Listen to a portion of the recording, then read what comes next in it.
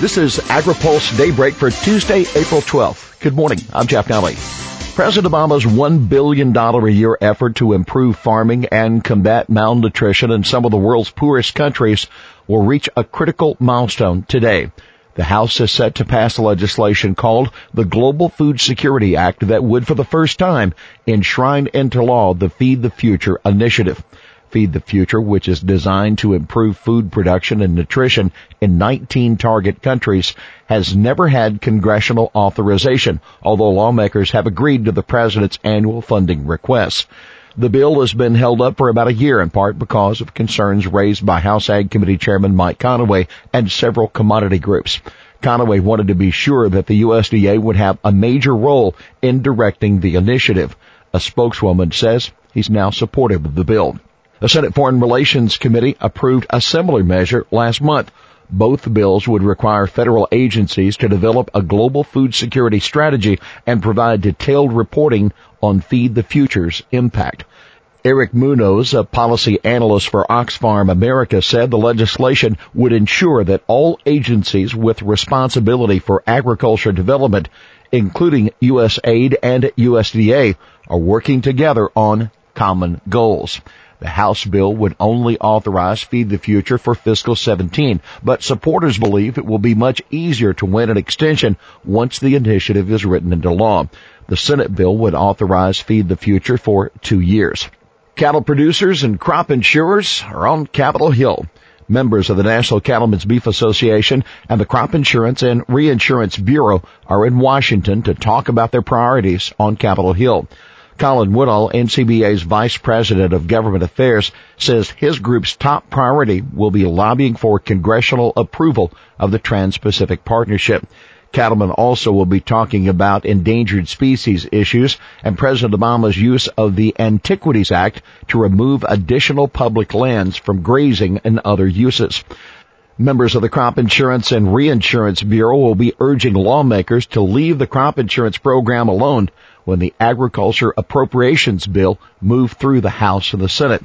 The House version of the bill will be marked up tomorrow. A Senate panel is targeting EPA's impact on farms and small businesses.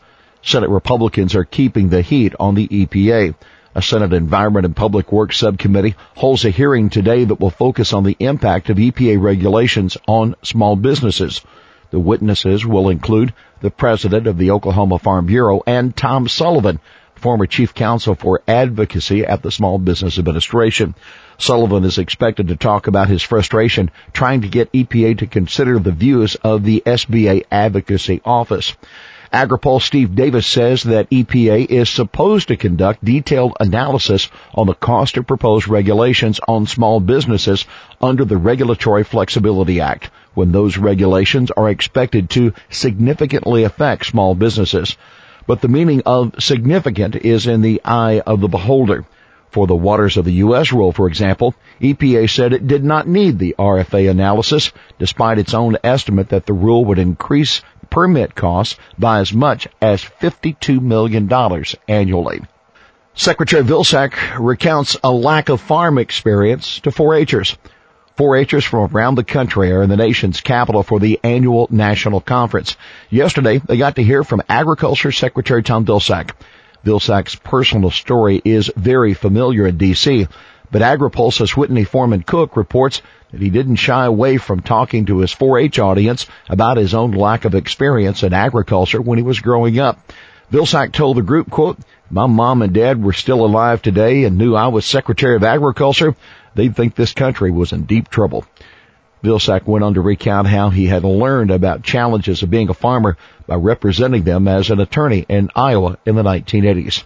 He said he gained an enormous amount of respect for their care and concern about the land, their connection to the past generations of people who worked the land, and their incredible pride in what they did and in what they do. Here's today's He Said It. Australia's taking our market access. They're taking our money. That's NCBA's Colin Woodall on why cattle producers need Congress to approve the Trans-Pacific Partnership.